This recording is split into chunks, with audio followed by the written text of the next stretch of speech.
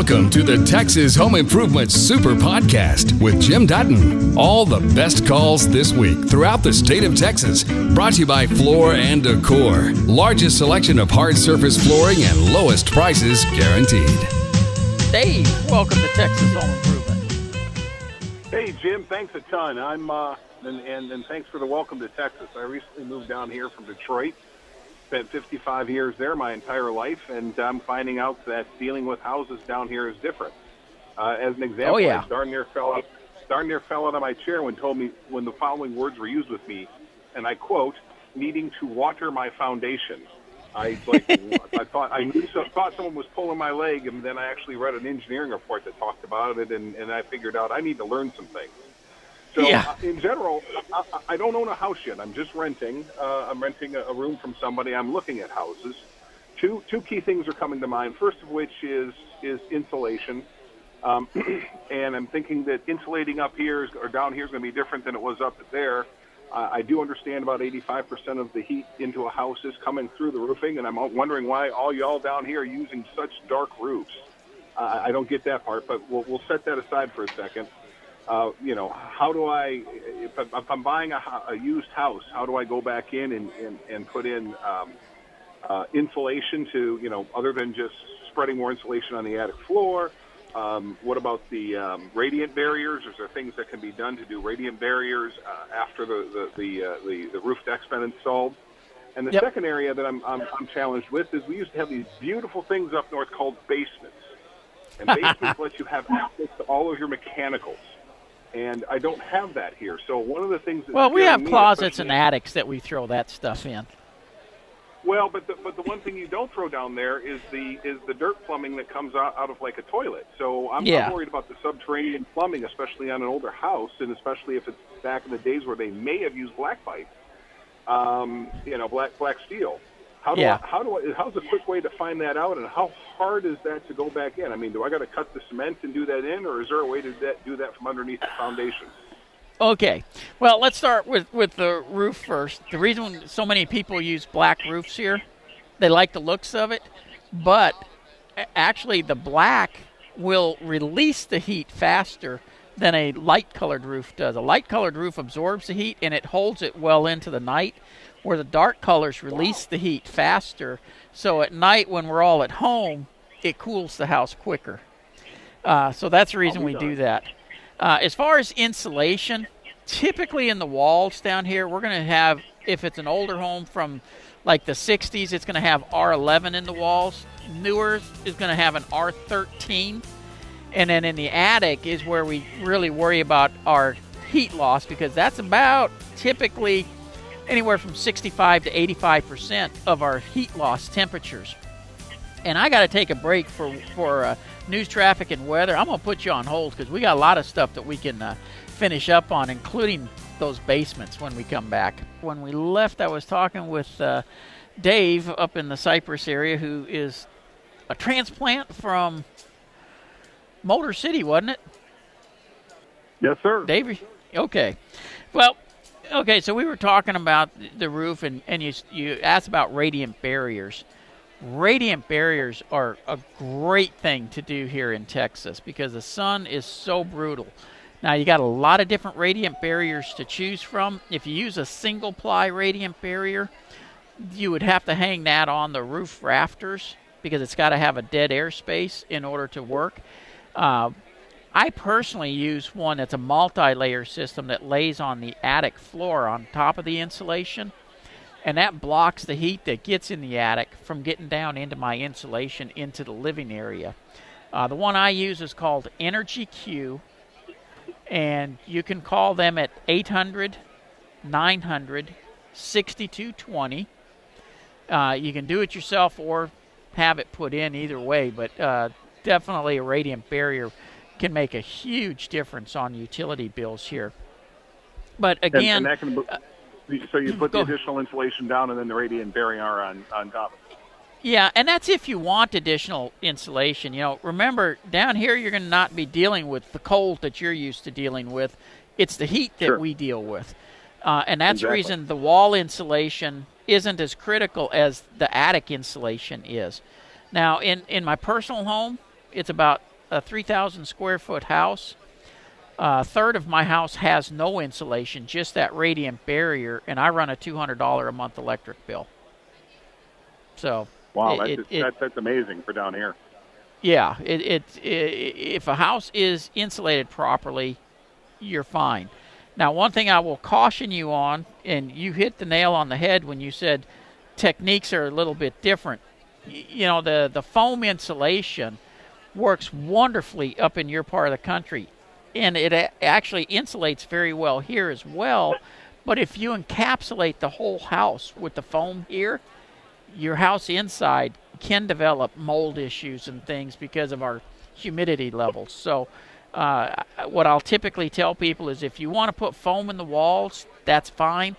Use fiberglass in the attic so the house can still breathe and avoid getting sick home syndrome. So perfect. Thank you. Now, you mentioned basements. We actually can build. Yeah. Well, you can build a basement in Texas. In fact, I'm at a home show in Fort Worth today, and there is a basement company here that goes around and builds basements, and you can do it, but the cost per square foot is astronomical compared to building above ground. We have no freeze line here to deal with, so we have no reason to go down into the ground.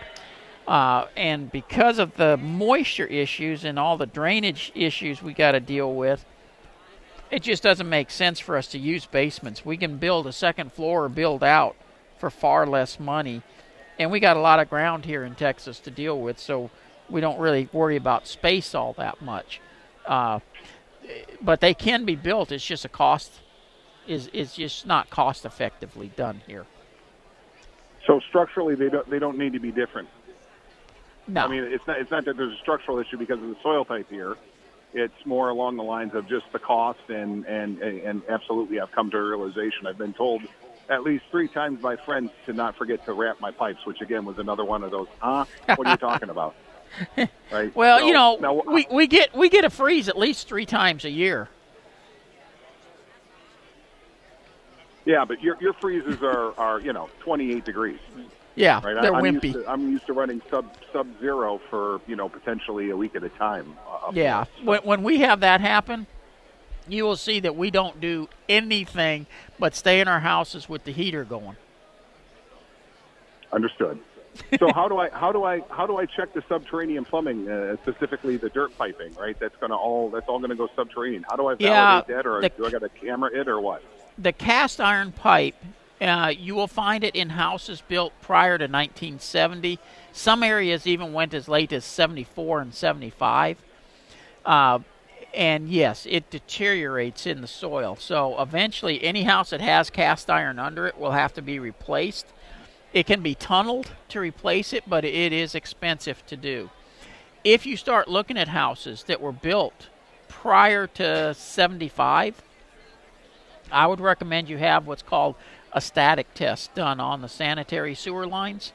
And that's basically where they will drop a test ball in, blow it up, block the exit, fill the entire system with water, and see if it holds. And if it doesn't, gotcha. Then it can be isolated, find where the leaks are. But truly, I would be looking at doing a total replacement if I was looking at buying a house that had cast iron under it. Yeah. And like I said, you're looking at some serious money. My company, Due West, says we have a plumbing division that does that type of work every day. The static test runs you about $350. The replacement gets into serious money. Yeah, I was figuring, like a 3-bathroom house. I'm probably, because you got sinks and showers and toilets, and don't forget the kitchen. So I was figuring at least $10,000. 15 would probably be more accurate, but somewhere in that range. Okay.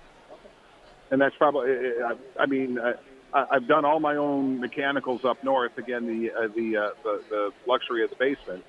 I'm guessing tunneling under the foundation and then replacing the soil under the foundation being the key factor there, so you don't end up cracking your foundation, which I also understand is something I got to keep my eyes open for.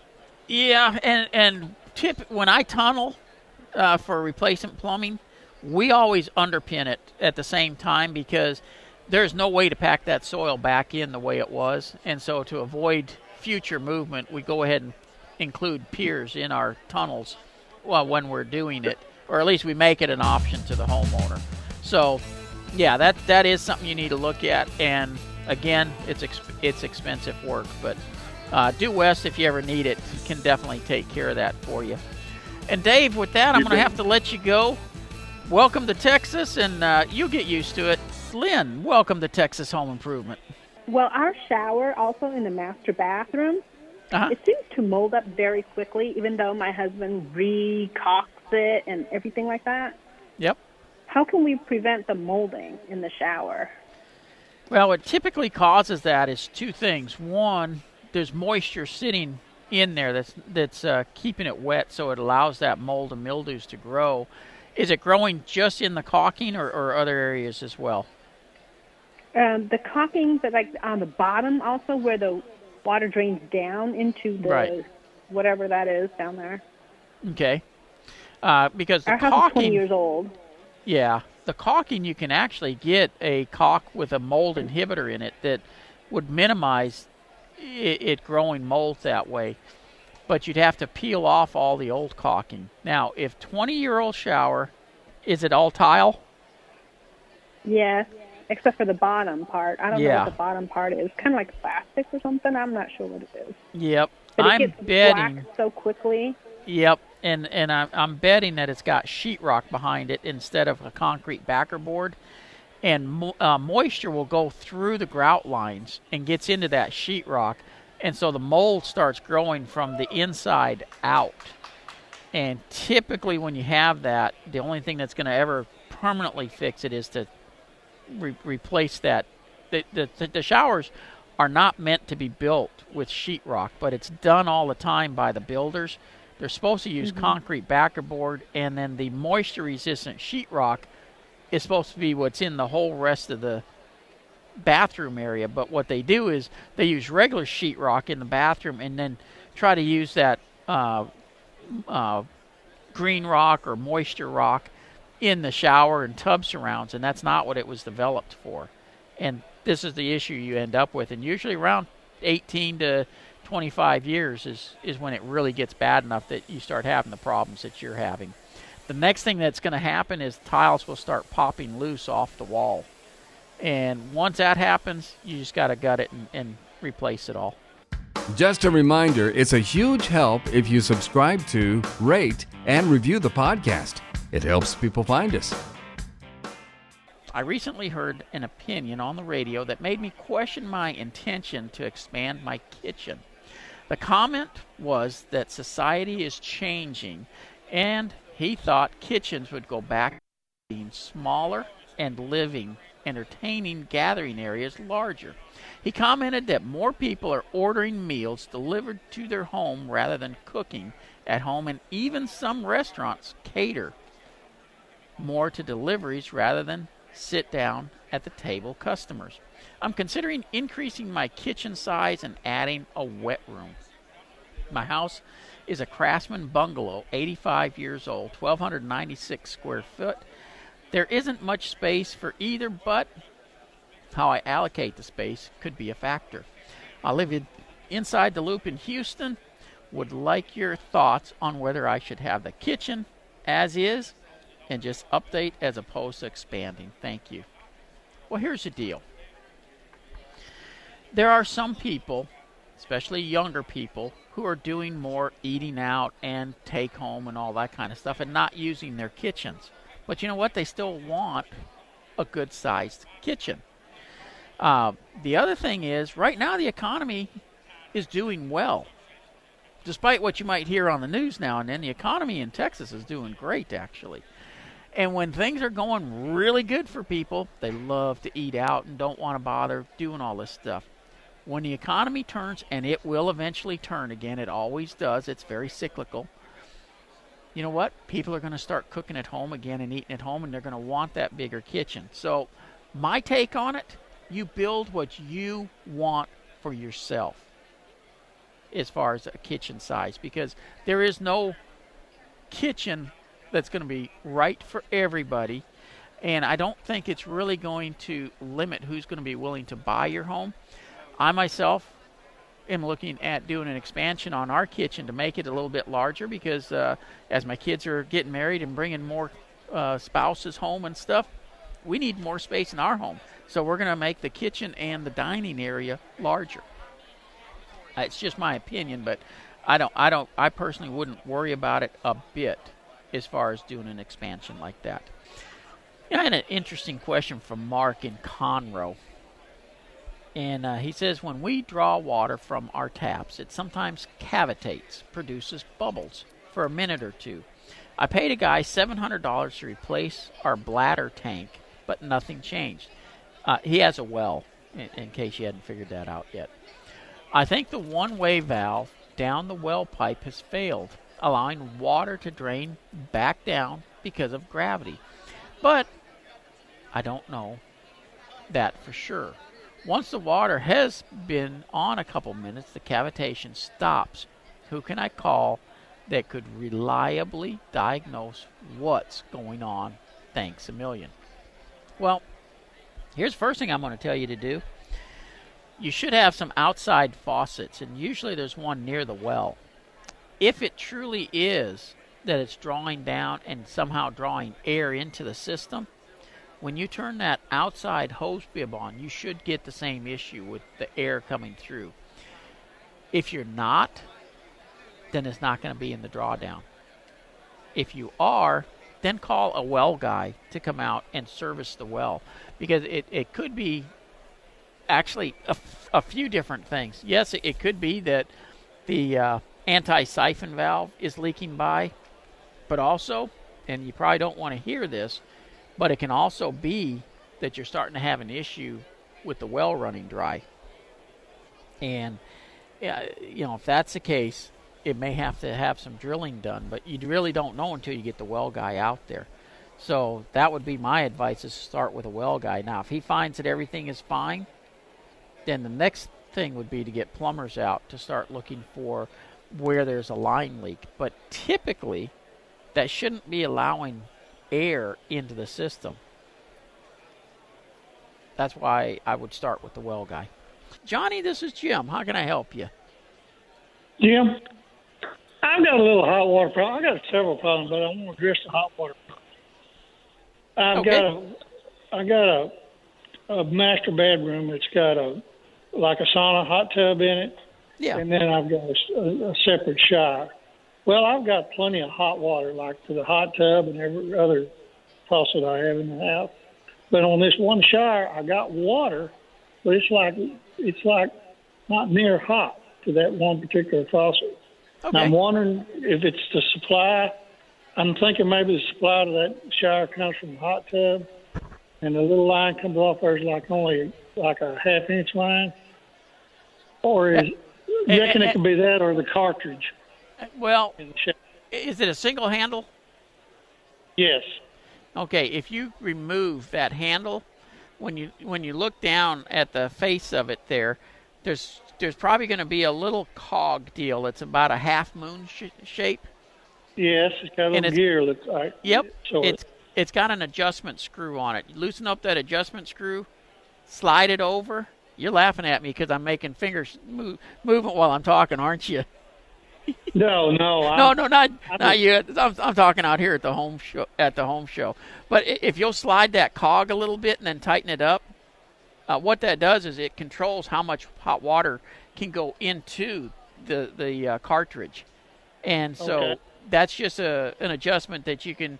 It's mostly for when you have kids to keep them from burning themselves. But yeah, you can adjust it that way, and then you'll be able to get more hot water. So adjust it clockwise or counterclockwise? Man, if I could remember that, I'd be a plumber. I always have to mess with it and try it both directions to get it right. Okay, can I ask you one other quick question? Absolutely, go ahead. I've got an outside faucet that leaks every time I turn it on. Okay. It doesn't leak when you turn it off or anything like that, but it leaks when you turn it on.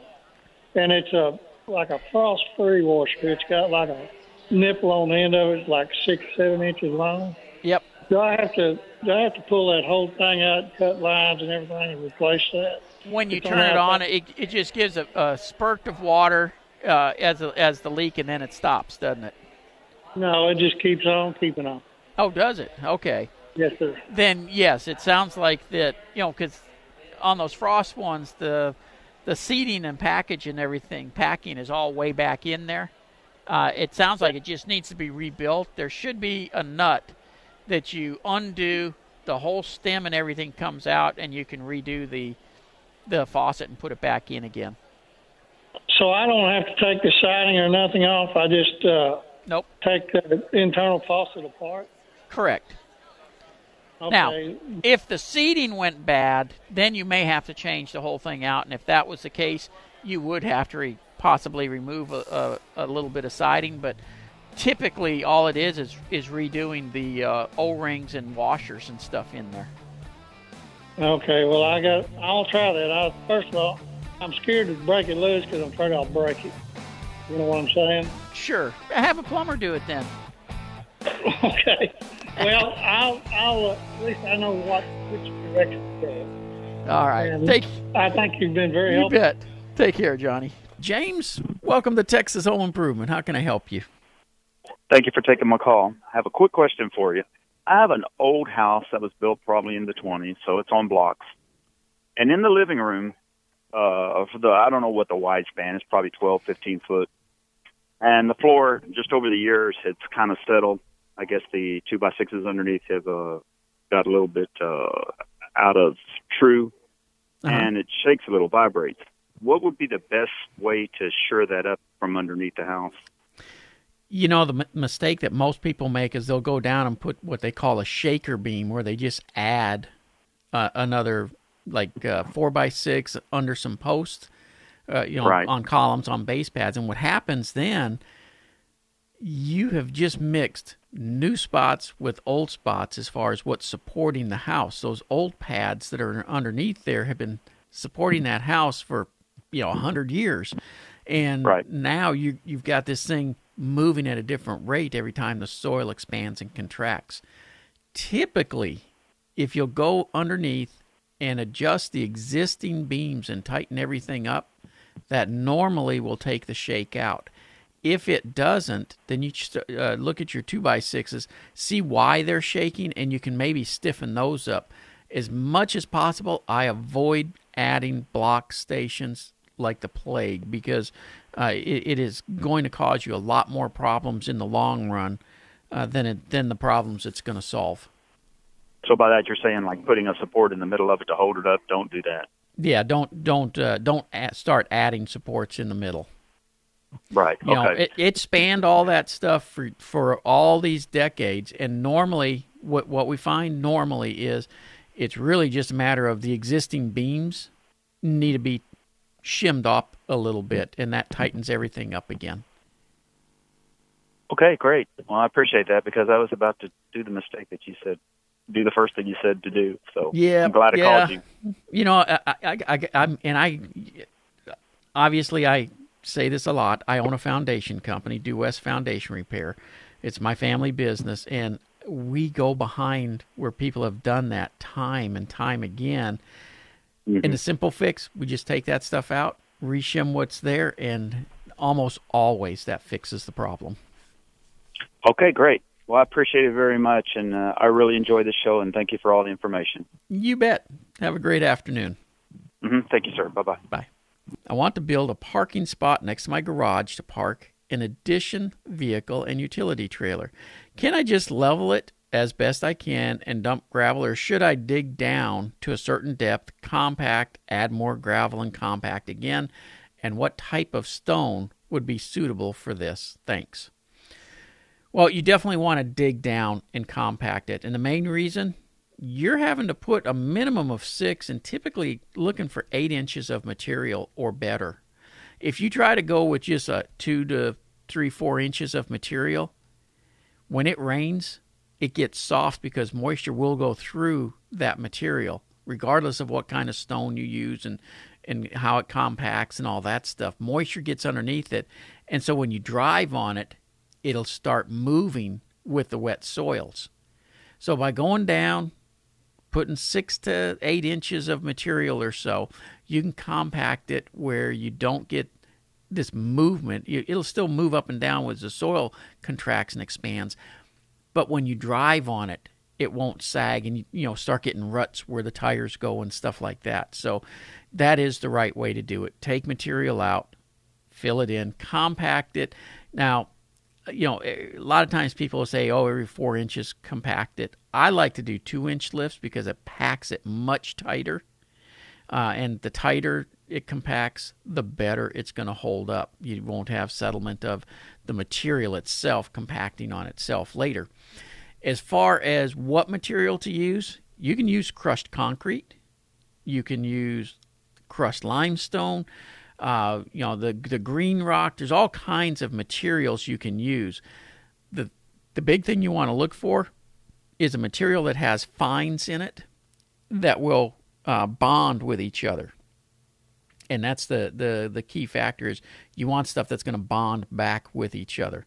If you use too large of stones, they're not going to bind with each other at all. It's the fines in there that allow that to happen. So beyond that, it should be just fine. You shouldn't have any real issues with it. But one other thing, though, if you try to put the materials just on the top, you're going to be raising the level so high, it's just going to look odd. Ralph, how are you doing today? On repiping, do you prefer to use where they come in and clean out your old galvanized pipe and reline it, or put in PEX? I don't have anything against the E-pipe system. That's where they reline it. But what I've been seeing is a lot of the guys who used to do the E-pipe system have gotten away from it because the PEX is so affordable at this point. It kind of lost the need for the E-pipe system. Okay. I just hate having to come in and try to tear up walls and all that. Well, neither way should have to tear up a lot of walls and stuff. Typically, the places where they have to tear up walls is like on a shower. If your faucet is against the wall and there's not an access panel on the backside, both systems are going to have to open up the wall at that point. And same with bathtubs and things like that. Now, where it comes to like dropping down for sinks and toilets and stuff like that, the nice thing about, and this is why the E-pipe systems have run into such trouble, the nice thing on the PEX plumbing is it's flexible and they can feed it down between the 2x4 studs, and then it's just a minimal hole that they can reach in, get that pipe and pull it out, and so there's really no repairs that become necessary. Not to say that there doesn't have to be a cut here and there, but in both systems there does. But if you want to do the E-pipe system, there's absolutely nothing wrong with it. Bland, welcome to Texas Home Improvement. Yes, I had a quick question for you. I've got a house with a slab foundation, and how it varies from time to time. Sometimes heavy wind, sometimes there's no wind at all. It just sounds like a creaking sound. Sometimes it's just in one room. Sometimes it travels from one room all the way through the house. Yep. It's kind of strange. Yep. And how old is the house? 74. Okay. 1974. And it's really not unusual for houses to make noises like that. As the wood dries out and gets moist again, it swells and contracts. And a lot of the creaking noise we're hearing is nothing more than wood rubbing against wood or the nails in the wood rubbing against the wood. Surprisingly enough, the wood will slide ever so slight on those nails, and it'll make popping and creaking and just all kinds of nasty noises that just, it sounds like somebody's up in the attic stomping around with sledgehammers or something. Right. Now, the other thing that can make a lot of noise like that is when hot water is running through pipes and the pipes are changing size. It'll rub against the wood as well where the pipes are drilled through the 2x and stuff. So there's all kinds of things that will make a house creak and moan and groan. A lot of times people are worried that it's actually a foundation issue, and 99% of the time, it's not. Okay, that's what I was afraid of. I thought it might have been a foundation issue, but I don't really see much of a problem with that right now. Now, as long as you keep it watered around the foundation, a little bit of water daily, keep the soils expanded because it's impossible to keep them dry, you'll be fine. All right. Okay. Well, I sure appreciate it. Thank you. You bet. Take care. Lynn, welcome to KRLD. How can I help you? Thank you much. I've been watching on Facebook, every now and then these ads pop up for some sort of a coating that they spray on your roof. And I'm just wondering, is it hype? What is it? Is it spam? What is it? Have you seen these ads? Well, which coating are you talking about? I don't know. It's some sort of spray coating that they spray over your roof, your existing roof, and in order to extend the life of it? Yes, sir, extend the life. I will tell you, I was down at the Fort Worth Home and Garden Show yesterday, and I did go over and talk with a company because, yes, I've been seeing that stuff as well, and I want to know what in the heck are you guys trying to pull here. And here's what I found. What they're spraying on is an oil-based product, and it soaks into the roofing materials, and basically what it's doing is rehydrating these oil-based materials because a shingle, an asphalt shingle has a lot of oil-based products in it. And Correct. So this oil that they're putting on it gets absorbed by those materials and helps extend the life of it, makes it soft and durable again. What they're saying is it will extend the life of the shingle by about 5 years by doing that, and it can be done up to 3 times, so you can actually extend it out about 15 years. Interesting. Now, I have not used this product at all, but from what I was looking at and playing with on the shingles that they had there and stuff, it somewhat can make sense. I don't know about getting an extra 15 years out of a roof here in Texas, but I can definitely see where, yes, it probably does get absorbed by that asphalt material and helps extend the life of that roof. Okay, and how many years? 5 years. No, what I'm saying is, how many years should it be before you apply it off of a new roof? If you got a new roof in there, should you 1, 2, 3, 4, 5 do it immediately or what? Because no, that was one of the questions I had, and what they were saying was, right now their standard is 7 years. They normally tell people wait 7 years. In some rare cases, if you have like a 15-year shingle instead of a 30-year shingle, then they will drop it down to 6. But typically, if you're running a normal 30-year shingle, start using this at 7 years. And let's face it, in Texas here, if you got a 30-year roof, you're typically only getting 15 to 20 years out of it because the sun here is just so brutal. It just tears it up in that amount of time. So you wait 7 years. This keeps it looking good for 5 additional. Then you can put it on again. So, you're really talking only about extending that roof to something in the 21, 22-year range, which is not far off from what it's doing anyways. But the fortunate thing is it's not a super expensive process. From what I gathered from them, if it's a 2,000 square foot roof, or 2,000 square foot house rather, you're probably looking at something in the neighborhood of $1,800. Okay. All right, because I thought as your roof deteriorated, you started using the granular material that's on there, and that's where your roof starts degrading, is because of that. It is, but what this does is it soaks into the asphalt that's holding those granules. Yeah. And allows it to stay attached longer. Okay. Well, I think I'm going to wait a little bit longer to see how the product plays out, and maybe get a few people experience with it. All right. Thank you much. Enjoy your show. You're doing the same thing I'm doing. Okay. Thank you, sir. Thanks, Lynn. Take care. And, I don't recommend stuff to you guys until I've had a chance to thoroughly check it out. And although a lot of what I was seeing on this makes sense, I'm definitely not ready to say, hey, this is a great way to extend the life of your roof yet. I definitely would want to do a little more checking out. And I will tell you, it's kind of a franchise-type system. They've got dealers in all 48 states, of the continental United States, and Texas is actually one of their later states. They've been doing, from what they've told me, extremely well in the northern states.